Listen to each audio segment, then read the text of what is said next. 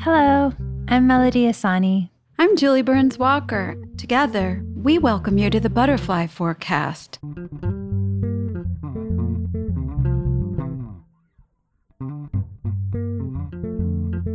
Hey, Lauren. Hi. Showtime.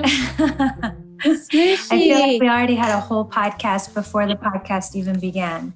That's because we did did a conversation with friends. Yeah, that makes it the best. I mean, because talk just flows. Well, first of all, we all go so far back. All three of us have been sort of doing our inner work together. I met you when we were how old? I was like 15, 16. Yeah. And I'm older than you. So I was like 17, 18, I feel. And we met at an open mic. At the Baha'i Center. At the Baha'i Center. Mm-hmm. Oh, the Crimson. Yeah. So, and then we started, Julie, you started coming out here and doing workshops, and Lauren and I would come to your workshops, and we've all sort of been on this path together. And I can only speak for myself, but we've learned so much from you. Mm-hmm. You speak for me too. Yeah. You say that. And then I guess what leads us to this conversation was that a year ago, the three of us co-hosted a little private, intimate gathering about death, which is so crazy because this was right before the pandemic. It was right after Kobe died and right before the pandemic. But we were all just talking about death. And I think that I was in such awe at you, Lauren, for, you know, your process and all the stages of your grief and watching you through that and just really being in awe at your process. And Julie, you've had a near-death experience. You've actually been dead. And also, I remember the day when Nip was killed, the three of us talked, which was also really surreal. So anyway, there's all these things, this like sort of iconic things that the three of us have been there for together in the same way. And Julie, it was like right before the pandemic, and you, Lauren, and I had spoken, and you said that you had a feeling that we were going to be dealing with death on a much larger scale, which is kind of crazy because then the pandemic happened and we were as a globe. So I would love to just sort of bring threads through of that conversation that we had in that night because it was so special. Also, I think we went to a death conference Julie held at your mom's house, and the whole weekend was about death. Yeah. And this was before any of my personal, such intimate experiences with it, that we were at this. Do you remember that? Yes. Yeah. I didn't remember until right now. And Julie held I don't want to call it a conference, but a weekend on... Like a workshop. A workshop on just death. I remember that now. I completely forgot about that, but it's so poignant and powerful that we've shared, the three of us, touchstones for years about things that led to that. And then it really caused the three of us to blossom in very unique ways. So I feel like this, just coming together today, is a continuum, of that. It's really nice to share what started a year ago that night at the evening where you shared about your experience, Lauren. And I wonder if you'd feel comfortable sharing a little bit about, I think so many people, they read the paper and they hear the news, but they don't know you and all the incredible things that were happening inside of you to prepare you. I was always very, a lot of our arguments was about time and time being spent. So maybe, deep down in my spirit, I think the grasp of more time with him was because maybe I knew that there wasn't going to be so much of it left. Yeah. So I always cherished every moment, like, ooh, we're in the car together. We're listening to music. This is the greatest day, little things like that. I used to like, And And I would give him like the tightest hugs and he'd be like, ouch. But I just like, now I was overwhelming with my affection and, which I don't regret, which I feel like that's what they always say, like love on the people as much as you can. Mm-hmm.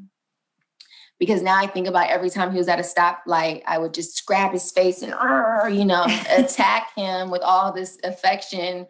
But I don't know, maybe Spirit knew that there wasn't, we didn't have that much time more on earth and that I was just like trying to soak up as much as I can.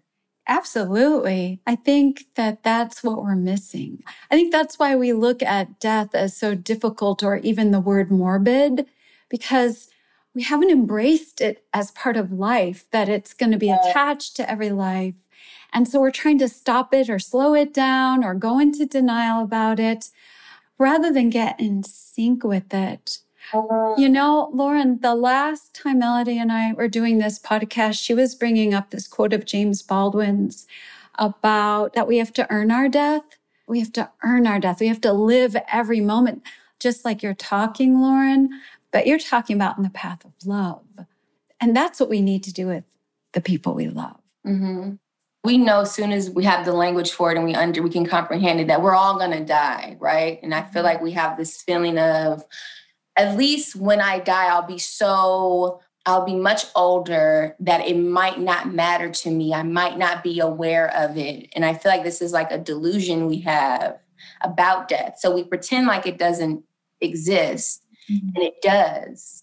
And I remember, I think I was talking to you after my own personal experience with death. And I was just like, I was crying and I couldn't believe this major shift that was happening in the universe. Because I felt the shift, like I felt the earth shift with his departure. And I remember like, and Melody said, I know, it feels so final. It's like hard for us to grasp that our existence on earth will just be final. It'll be over. We have so much attachment here that it's hard for us to grab. Yeah, I think the really hard part about it for me too is more selfish, because on some level I know that energy can't be destroyed, right? So whatever it is, that energy will move on. But I think it's the loss of yourself in relation to that person. Absolutely. Like I remember when my dad passed away, I was like, whose princess am I going to be? Like whose little girl am I going to be if I don't have that? And I think it was like the loss of a role. Like I'm never going to be that. Nobody's ever going to look at me like that. The way, like no man is ever going to look at me the way my dad looked at me.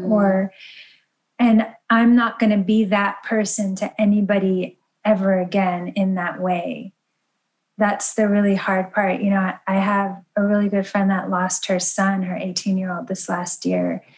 And I was like, God, I can't imagine not being a mom anymore to that kid, to like your kid. It's like you just lost this role here. I mean, it's not a loss truly. I think it transitions, but I even with her and her son, I was like, oh my God, you've been taking care of your son all these years. And it's so crazy to think about it. But I think on some level, he's going to be taking care of you now. But it's like to even wrap your mind around that, or to adjust or transition to this other reality that's not tangible, that you can't touch or feel or smell, is so difficult because we're so concrete. Well, that's why the human experience is such a gift, because if we are spirit and we are our souls, that never dies, right? Yes. That's eternal. But the human experience is so special, and we have to treat it as such, because it is the one time you get to physically express your soul's desires, your soul's love, right? So we're here today. I can touch you. If you transition tomorrow, or I did, I would miss. I get to express my hugs and look you in the eye, right? But that if you leave, I'm gonna still have my connection to you, right? But I think it's so beautiful to be able to express your soul's love physically, yes, with all of your senses. And that's why being human is really a gift. Totally. It's a great experience, right? Yeah. Well, and it's true because you and I have known each other for, I don't know how many, since we were 15, 17. And we don't talk a lot. We don't necessarily see a lot. But I think that our friendship was formed based on that connection. And I've never questioned it because that connection was real. And I feel like anybody that you actually have a connection with, you don't question that. You feel it anyway because it's constant. And that's your thread that assures you that should you lose someone that you're really close to or who is your person, or God forbid, your family, we must know that not only are we eternal, but the love and the bond is eternal. And what you guys were sharing about that transition, Lauren, you felt a shift happen after Nipsey's passing because it was so abrupt. And same with you, Smushy, when your dad left. It was so abrupt and you're like, well, who am I now? Who am I in this capacity? Who am I going to squeeze like this? Who's going to look me in the eye and look like this? Who's going to tell me I am this? But I think we need to start understanding that the real shift is that it's still there, but the mode of expression is unique, like through dreams and through your prayers and through your sense. You still sense them. My sister, she passed, it just seemed so severe and she was young. So it goes against your brain. Everything, it goes against reason. It goes against logic. But what's incredible is the way I connected with her here, I still connect with her there, but it's on her terms, and that's the shift. I think what we have to do is expand our ability to connect and not just grieve, but you can't skip that stage either. I think I allowed grief to fully swallow me whole. I just was like, I'm not going to fight it. I just had to. And I think I did a deep dive in with my grief. I was really grieving and I just was there and I accepted it. I was just like, we're in the darkness and we're going to be right here with it. When you are cracked open from loss, there's a freedom to it because you're just open. You're like, this is it. I have lost everything to me. And now what? What divinely is next? And I find myself that when I'm more connected with God, when I'm like more in prayer, more in my devotions, eating clean that I dream about him more. I will have a whiff of scent and it's his. So I do definitely feel the essence still around me. Something really funny will pop up and I'll be like, that's only something he and I would laugh at. But that's only when I meet him at probably the level, like you said, on her terms, right? It's only when I am at a certain level in consciousness that I'm able to even be clear on these little miracles throughout the day. That makes me think of something, you guys. The unusual part of my job that people taught me rather than me think that it's something I do is when people have come to me in a state of fresh grief. A big first part of that is always them saying, it was not fair, it's not right, something was wrong. I said that to you. Yeah, I remember. Oh my gosh, that night. Day too, I was like, why? This was not supposed to happen. Yes. And I just feel such an awe when I say this, that in my entire life of working 30 years, I've never seen a single death that doesn't make sense if you look at their whole life and the fan of possibilities of how they were going to die anyway. And this is the most extraordinary thing. I'm going to tell you 9 times out of 10, when a person passes, it was the most benevolent, the kindest, the gentlest time and way to go. Isn't that incredible? Wow. Can you explain that more, Yeah. Smriti? I mean, I can't explain it, but I can tell you what I observe about it. Hmm. And that is, whenever I look, of course, I don't know what I'm going to see. I'm ready to give the sad or hard news and agree with them. But instead, I notice this beautiful timeline of the potential life this person was inherently born with.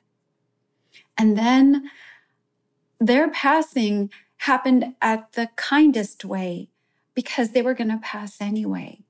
And with each passing increment of time, it was going to get more rugged. Can I ask you a question? Yeah.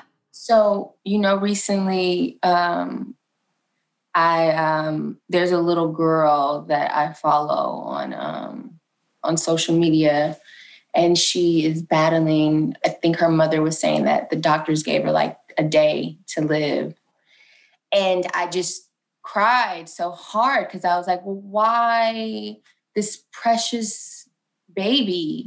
Why is she suffering in her? And I guess my question is, if that's the kindest way for her to go, it's hard for me to, because she's so young and so innocent. And like, what about her journey? Mm-hmm. That was really heavy for me, as even in my own education on death and grief, it just broke my heart. Well, I think you're bridging a bigger subject, which is, and I cannot explain the mysteries of life. But here's what I would say is equally important in everyone's life. Trust in the Creator, trust in yourself, trust that we are all spirit and we are all going to be connected. Love is the bridge. Love decides where our connections will remain. But the thing is, there are mysteries. If we could figure everything out, why would we be here? Mm-hmm. Why would we need the experiment of life? Why would we keep thinking this is the gallery when it's the workshop?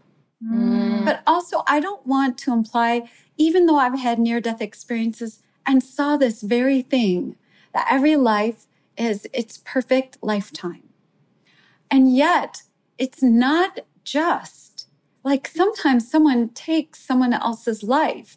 That is an injustice. That's not to say that was part of the plan. It's just that the plan accommodated free will from humans who are ignorant. Mm. No one could ever even imagine taking a life, much less do it, much less cause harm, much less hurt someone's feelings, if we really knew why we're here. Mm. It's just that the plan accommodates our lack of wisdom. And so, like you're talking about the little girl, Lauren, my eldest son, his first 4 years, we were in the ER constantly. He had a rare form of deadly asthma. And so we spent a lot of time at the hospital and sleeping over. And there was this one children's ward that, because some of the children were terminal and it was long term, the parents had to pace themselves. And so sometimes I would just go round up whatever kids were ambulatory and do story time. My son, we would take his IV and we'd all go in this little library and I'd read stories. And there was this one little girl like you're describing. And she didn't have long to live. And it killed me every time. Like I wanted to envelop her with love. I didn't understand why her parents weren't there every second. And so one day I was just going down the hall to check up on her just because you know how it is when you get overcome. And she was waiting for me. And she was sitting up in bed. Her little arms were crossed. And I was like, I was just checking and see if you need anything or, you want to talk. And she said, Julie, why are you so sad? And I got very teary, though I didn't want to with her. And she said, Julie, I already know the end is coming. I've always known.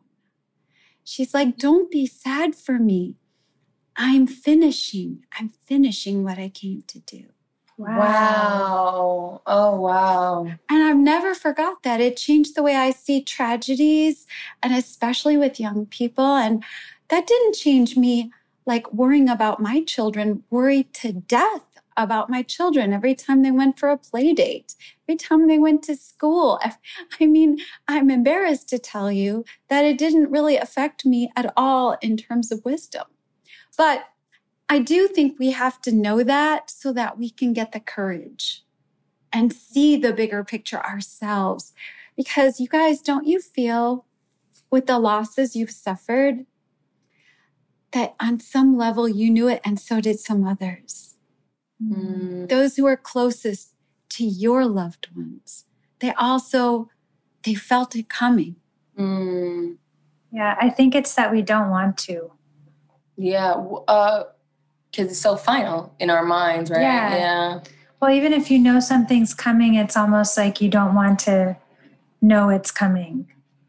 But I mean, we all talked about this that night, about how there are some people that are just so connected in themselves and of themselves that they prepare before they die. Like that they're so prepared, like for whatever reason, they, like fold their clothes or get their stuff ready or get their affairs in order. And it doesn't make sense to anybody else. And when I think about it myself, like when I really think about it detached from the emotion or the projection I have about the view of death, I want to be like that so that I can prepare those around me or prepare myself, or I want to be like that. Like, okay, I'm done. I'm finished. Yeah, that the piece of it. Yeah, that I think that's a gift though as well, right? Yeah, unless it comes like out of nowhere and you're shocked by it. Right. But the piece of like I'm finishing, that's a gift, I think. Yeah. I always had a very detached relationship with death growing up. A lot of my grandmother died on my birthday. Like all my grandparents are gone. My grandfather died tragically. He was burned to death. So it was always growing up. It was just always like there was a lot of death around. And then just growing up in LA, a lot of boys I went to school with were dying. And by the time we got to high school, very violently. And, so I always thought to myself, well, I'm going to die one day. It's okay. And then I had my first son. And then I didn't want to die so soon anymore. I was like, ooh, wait, no, I would like to stay here a little longer with him, and then I would do workshops like Julie's and read about death. And it was like, I understand spirit goes, spirit, this is a temporary moment. But then when you're faced with it so intimately, it definitely challenges all that you think you know about it, how you think you would handle it. And you don't know until you're faced with it. And you really have to apply, wisdom that you've hopefully have gathered until then. So true. I mean, what do you guys think death is here to teach us about life? I have so much to where I think it teaches us as much about life as life teaches us about life. They're like one and the same. Exactly. Do you remember that night a year ago on the evening about death? People started opening up and sharing about their tragic losses. And every one of the people who came had suffered tragic losses, not typical losses, not someone dying of old age or, a long journey with something. And remember someone shared, and this is so common, like they felt guilty about this person's death because they thought they were supposed to, in some way, they could have prevented it. Yes. Yes. And it was such a powerful earthquake, powerful moment. Yeah. And then Sushi, I think you asked me to look to see what the story was behind it. And I noticed that actually that person was going to pass anyway. They were an adventurer. They wanted to pass. This was part of their quest. And so it was always a part of their story. Death was a part of their story. When you know that about a person, it gives you respect. Not a sense of tragic loss, but respect for them. Well, I have a question for you because there's that.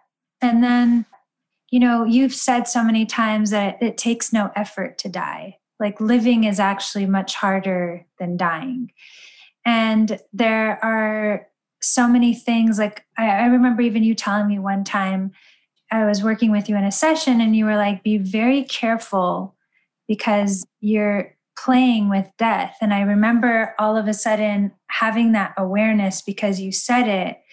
And I think at the time, what I was going through was that I was having a hard time finding real love. Mm-hmm. And I was having all this success in my life, in my career. And I was like, well, what is it all worth if I don't have love? And just that thought alone of like, what is it all worth was sort of bringing me closer to death. Like, why should I stay here if there's no reason to live? So where's that line between the danger of us having those thoughts where we allow ourselves to be open to disease or death, or where we don't completely occupy ourselves and allow other things to come in that don't belong there, and then the people that are timed like it is their time? Mm-hmm. How do you know the difference? Well, I mean, don't we have to know ourselves to answer that? You have to know yourself. And every spiritual walk, every single spiritual, like all the holy books of the earth, teach us. That's why we have to live our life with merit, because death will come. So we have to be accountable because death will come. But on the other hand, it's a refuge if your life is hellish. If your life is so hard and without refuge and without love and you've suffered infinitely, death is there as a messenger of joy. But here's the tricky part of that. I've noticed in my work that people who develop a morbid chemistry around their life, morbid depression, not just depression, not just sorrow or grief or loss or difficulties, but morbid meaning death-bound. That's, Smooshy, why I was warning you. And when any of us get death-bound, the brain orchestrates it. It's like, yes, boss, got you. And so that we only break down in the ways that we're vulnerable. So it's not going to happen like it would happen to somebody else. It's going to happen like it would happen to you. Wow. We have to be aware that life is sacred and that even when we suffer, even when we're struggling, and even when we haven't found love, that there's meaning and purpose to your life right now. And that doesn't mean love isn't coming. I have quite a few friends who have been through 12-step programs for various addictions. And I just love this phrase that they have in 12-step program. And it's, don't give up 5 minutes before the miracle happens. Oh my. That is deep. Yeah, that's so real though. Oh my Lord. Lord, I feel the same way. That's why I remind myself of that when things are between a rock and a hard place. And sometimes it's just your heart, right? It's not your mind having difficulties. It's your heart. Things happen here. I mean, gosh, you would think because I had near-death experiences that I am like a cross between, Bewitched and Mary Poppins, and yeah, duh. Yeah, no. No, I cry when I'm sad. I get sad easily. Things affect me deeply. And I struggle with other people's pain and my own as well, of course. When it hurts, it hurts. But I'm aware that if I go into that stage of morbidity, it's time for me to call a friend. It's time for me to talk to a girlfriend and I call Smooshy and I'm like, Although with her, just like it is Lauren, I think about you all the time and I only see you when I'm in LA in person, unless we're talking on the phone. But when you're connected to people from love, you already know something's up with them before they tell you. So true. I have a question.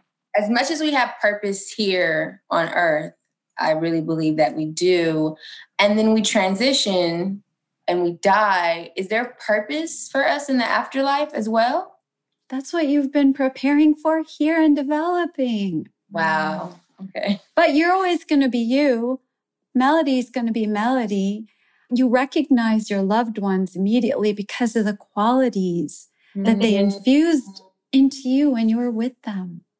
That's why you miss them so bad. No one can duplicate another person. No. You can have new love, but you can't have that love. No one can duplicate another person. That is so real. No. Yeah. That's the good news too, though. Yeah, I mean, that's the thing that bugs me out about how we don't think we're special. You know, it's like when we're doing things like, oh, but anybody can do this. And it's so not true. I've never met another Melody. And I've never met another Lauren, Julie. I've never met anyone that reminds me of you two. But that's why I prize you even more as priceless. Oh. You know, that's the truth. That's why I think we shouldn't waste what we've been given within. Like, we have to pay attention to what we've been given and be about our business. And even if it's in things that are small, like I remember, Lauren, when I first was staying with Melody, when I'd come to LA, she, as you know, as she does with everybody, she generously offered that I stay with her. Because before Melody invited me out, I used to stay at other places or hotels or whatever. And she's like, why don't you just stay with me? And really, I'd not been a friend with a client ever. So I was like, but I broke you down. Yeah, she persevered because I thought it was like too much work for her. I thought it would be too much of a burden. I was like, no, you don't understand. No, that probably is going to be too much. And she was like, it's not going to be too much. It'll be fun, which was the beginning of a series of slumber parties. But I do remember the first time I stayed at her house in Silver Lake, and the front, you remember, Lauren, like just the way it was just like there's Big Shirley in the driveway and then it's sort of barren and you walk in. Next time I came, she had planted cactus herself. They were so beautiful. And she's starting to talk about cactus and she's talking about the color of cactus. And she's talking about like the design and when the sun sets and how they go like this. And when they started to bloom. And I was like, I didn't know that part of her. And that was always a part of her, but she didn't go to horticulture school. But yet she really designed the most beautiful yard. And I was like, how does a person do that in rocks? How do they see that? Or, anything. So I think we wouldn't waste what we've been given, like none of it, or who we've been given. That's I almost bought you succulent today. Oh no, I love the orchid. Oh, okay. But I was like, I didn't know that. That's crazy. I was like, maybe I'll buy her. And I was like, oh, that's so sweet. Yes. You just tune right in. And can you imagine if we all just minded our business and did what we came here to do? How incredible our every interaction would become. Every single one, every exchange. And I think people would be less fearful and less angry. How do you think we could not be so afraid to die? Because we are so afraid to die. Yeah. I mean, I guess it's such the unknown. So, I'm not asking the impossible, but more comfort around something that's inevitable. I mean, I love the simplicity of life because every single person is endowed with the faculty to know the Creator and to know themselves, and therefore be in tune with death. I think if we really were in tune with why we're here and the Creator on a daily basis, instead of once in a blue moon, we would really have a sense of like our movement, our progress, and therefore even, for example, not death, but why do you think people are so afraid to age? Yeah, especially in LA. And that's not to say we don't have to go through adjustments. Lord, it's a big adjustment when you look in the mirror and you're like, wait a minute, what's wrong? Right. And there's nothing wrong. This is just what happens. But I also think it's exciting when you view it in the path of your purpose. Like all of a sudden you're like, I like this look. Wait a minute. I don't want to go back to being a teenager with acne. I don't want to go back to that. I want to embrace this. And Lauren, Melody knows I used to bend her ear right off her head talking about my Auntie Rue who passed a few years ago at 105. And she just got cuter in her life. She got smarter and physically cuter and funnier. Her memory got clearer. If I told her something about Melody, months later, she'd say, and what's happening with Melody and that? Did that ever pan out? And what happened with that guy? And what happened with her store? Like she remembered everything. And I wondered about that. She never met her in person. I think we also have such a skewed view of how we're supposed to age because we see like this decrepit, like cast away kind of person. But every now and then I'll see an older person where I'm like, oh, like Cicely Tyson is such a perfect example where she's so like, she just got more beautiful and you just saw her every time and you were like, yes. And you hope to age that way. And I think that's how we're meant to, but I think we've just built so much around us that doesn't support us. It tears us down rather than allow us to like really keep ourselves. I think also though it's the state of like consciousness and like how you're taking care of your body temple. Totally. And so I think a lot of times, a lot of people that age, you're like, wow, they look so, bad, or, for lack of a better word, it's a lot of emotional depression, a lot of regrets, and then you see someone that's very vibrant in age, in their older age. You're like, man, they're probably meditating. They're probably eating the right food. They're probably surrendering and letting go of a lot. I think a lot of things that we hold on to ages sooner than it needs to. It's about health. Yeah. If you're healthy and vital, you are beautiful. Awareness too. Awareness is such a big part. Like, I mean, you were just talking about morbid chemistry. I never thought about chemistry in our bodies, the fact that our emotions create chemistry that then our body has to deal with. Like when we're sad, it creates sad chemistry in your body, and then your body then has to do something with that chemistry. And so being aware of when you're eating while you're sad, I didn't have an awareness of it until before. Then I started putting things together. I was like, oh, this is why I always crave this thing when I feel this way, or this is why I feel so bad after I eat this thing. And wait, I think I'm sabotaging myself right now because I know this is going to make me feel worse after. Why? It's like having this new awareness, or there would be inflammation or certain aches or pains that I just dealt with for so long because I just thought they were a part of me.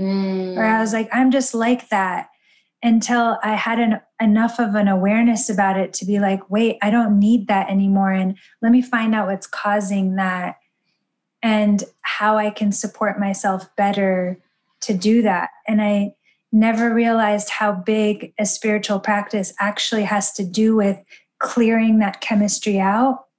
It's an act, like worshiping or surrender or connecting to the divine or talking to friends, or Smooshy, what you say, which is one of my favorite quotes, which is love is the only nutrient in the world that can be expressed.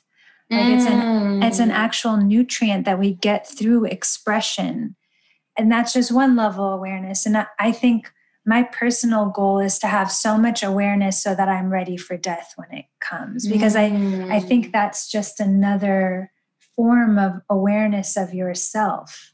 And it's kind of what we're talking about, like this kind of theme today is not really just about death, but being in sync with life so that death is not such a surprise when it happens.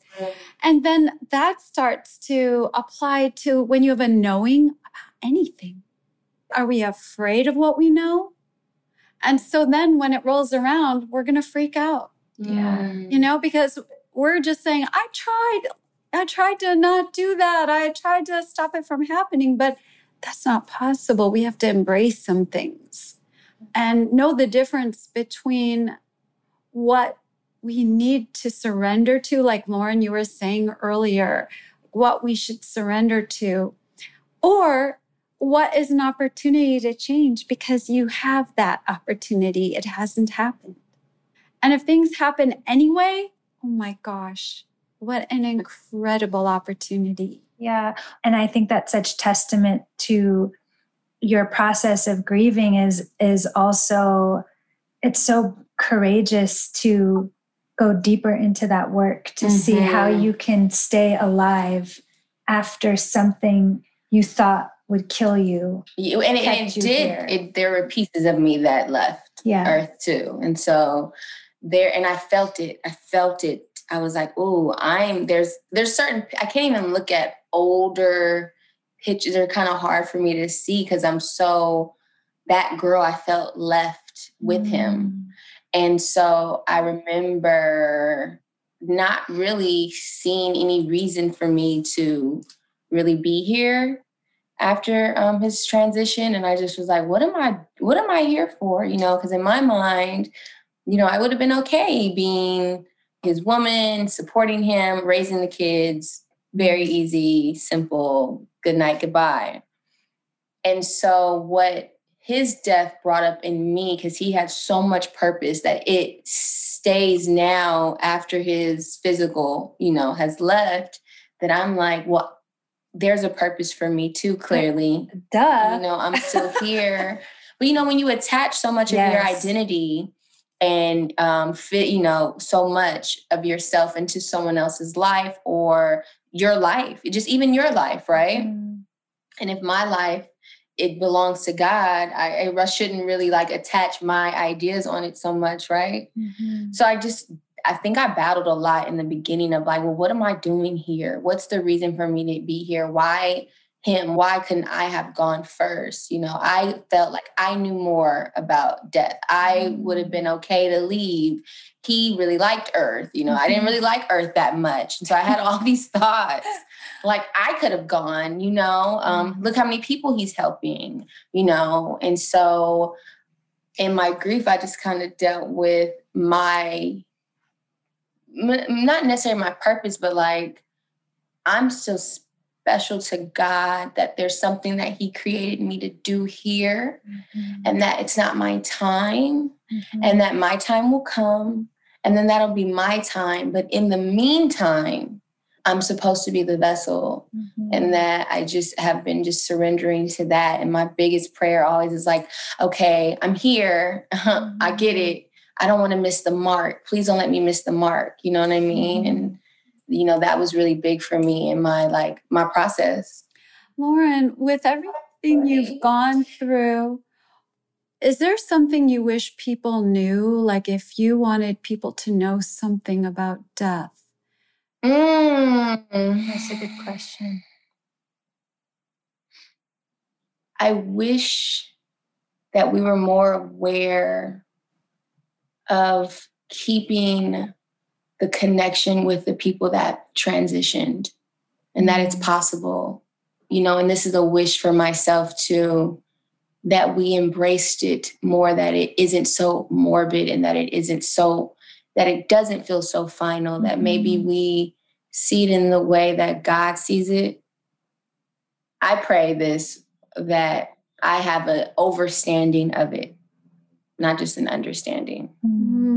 I guess my wish would be that we would embrace that we can still hold relationship. It's just spiritual afterwards.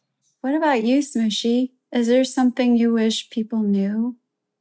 I agree with that. I agree with what Lauren said so wholeheartedly. It's funny, today is actually the anniversary of my dad's passing. And I feel like he had such a difficult life that he wasn't really able to be present for me as a father while he was here. I could see that now. And I feel like he's been such a better dad, an angel dad. It's I just feel like I'm so much closer to him, and I still go through stuff with him, which is crazy. Like dad stuff will come up for me all the time. And it still feels like a relationship. Of course, a different kind of relationship, but it's very much a relationship. And it's hard to describe because it's so abstract and it's so personal to me. It's like when you smell, like catch a whiff of a smell, or you see somebody that looks like him, or you feel him, or you have a dream where you know it wasn't a figment of your mind, but it was something else.